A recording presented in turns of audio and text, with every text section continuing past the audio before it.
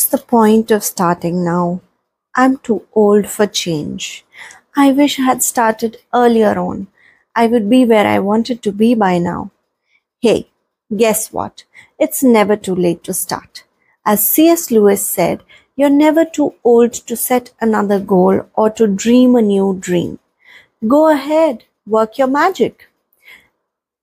Now, I would like to tell you a story. It's New Year's Eve, circa 1999. Also, your Ray Zahab. Who's Ray? A heavy smoker and drinker with a liking for McDonald's, which can be at times only described as a passionate love affair. You know, la la la la la, la la la la la. You want to change. You have tried and failed a million times. After all, quitting cigarettes is one of the hardest habits to break. And it is backed by science too. And then you decide, not today. And you stop. You quit. You don't just quit smoking. You also decide to start running.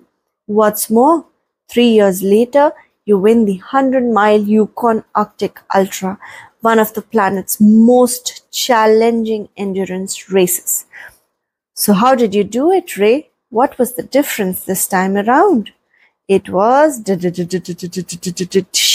start of a new year, and in Ray's case, a new century. A fresh start and a blank slate gave Ray an opportunity to change himself permanently. The urge to smoke hadn't gone. He simply felt like if he did smoke, he would go back to his old self again.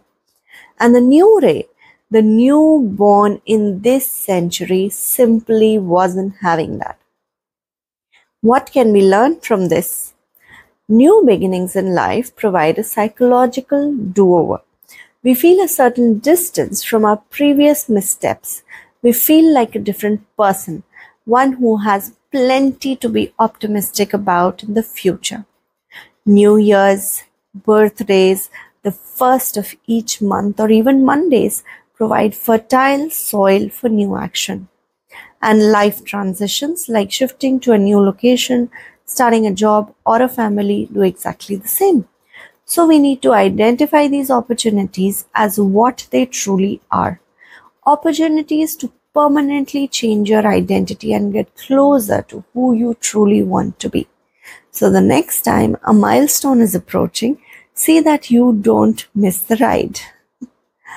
So we have learned to look for opportunities that could be a chance to start a fresh habit. And while your heart is still warm and inspired from Ray's story, we'll bid you goodbye for today and see you next week.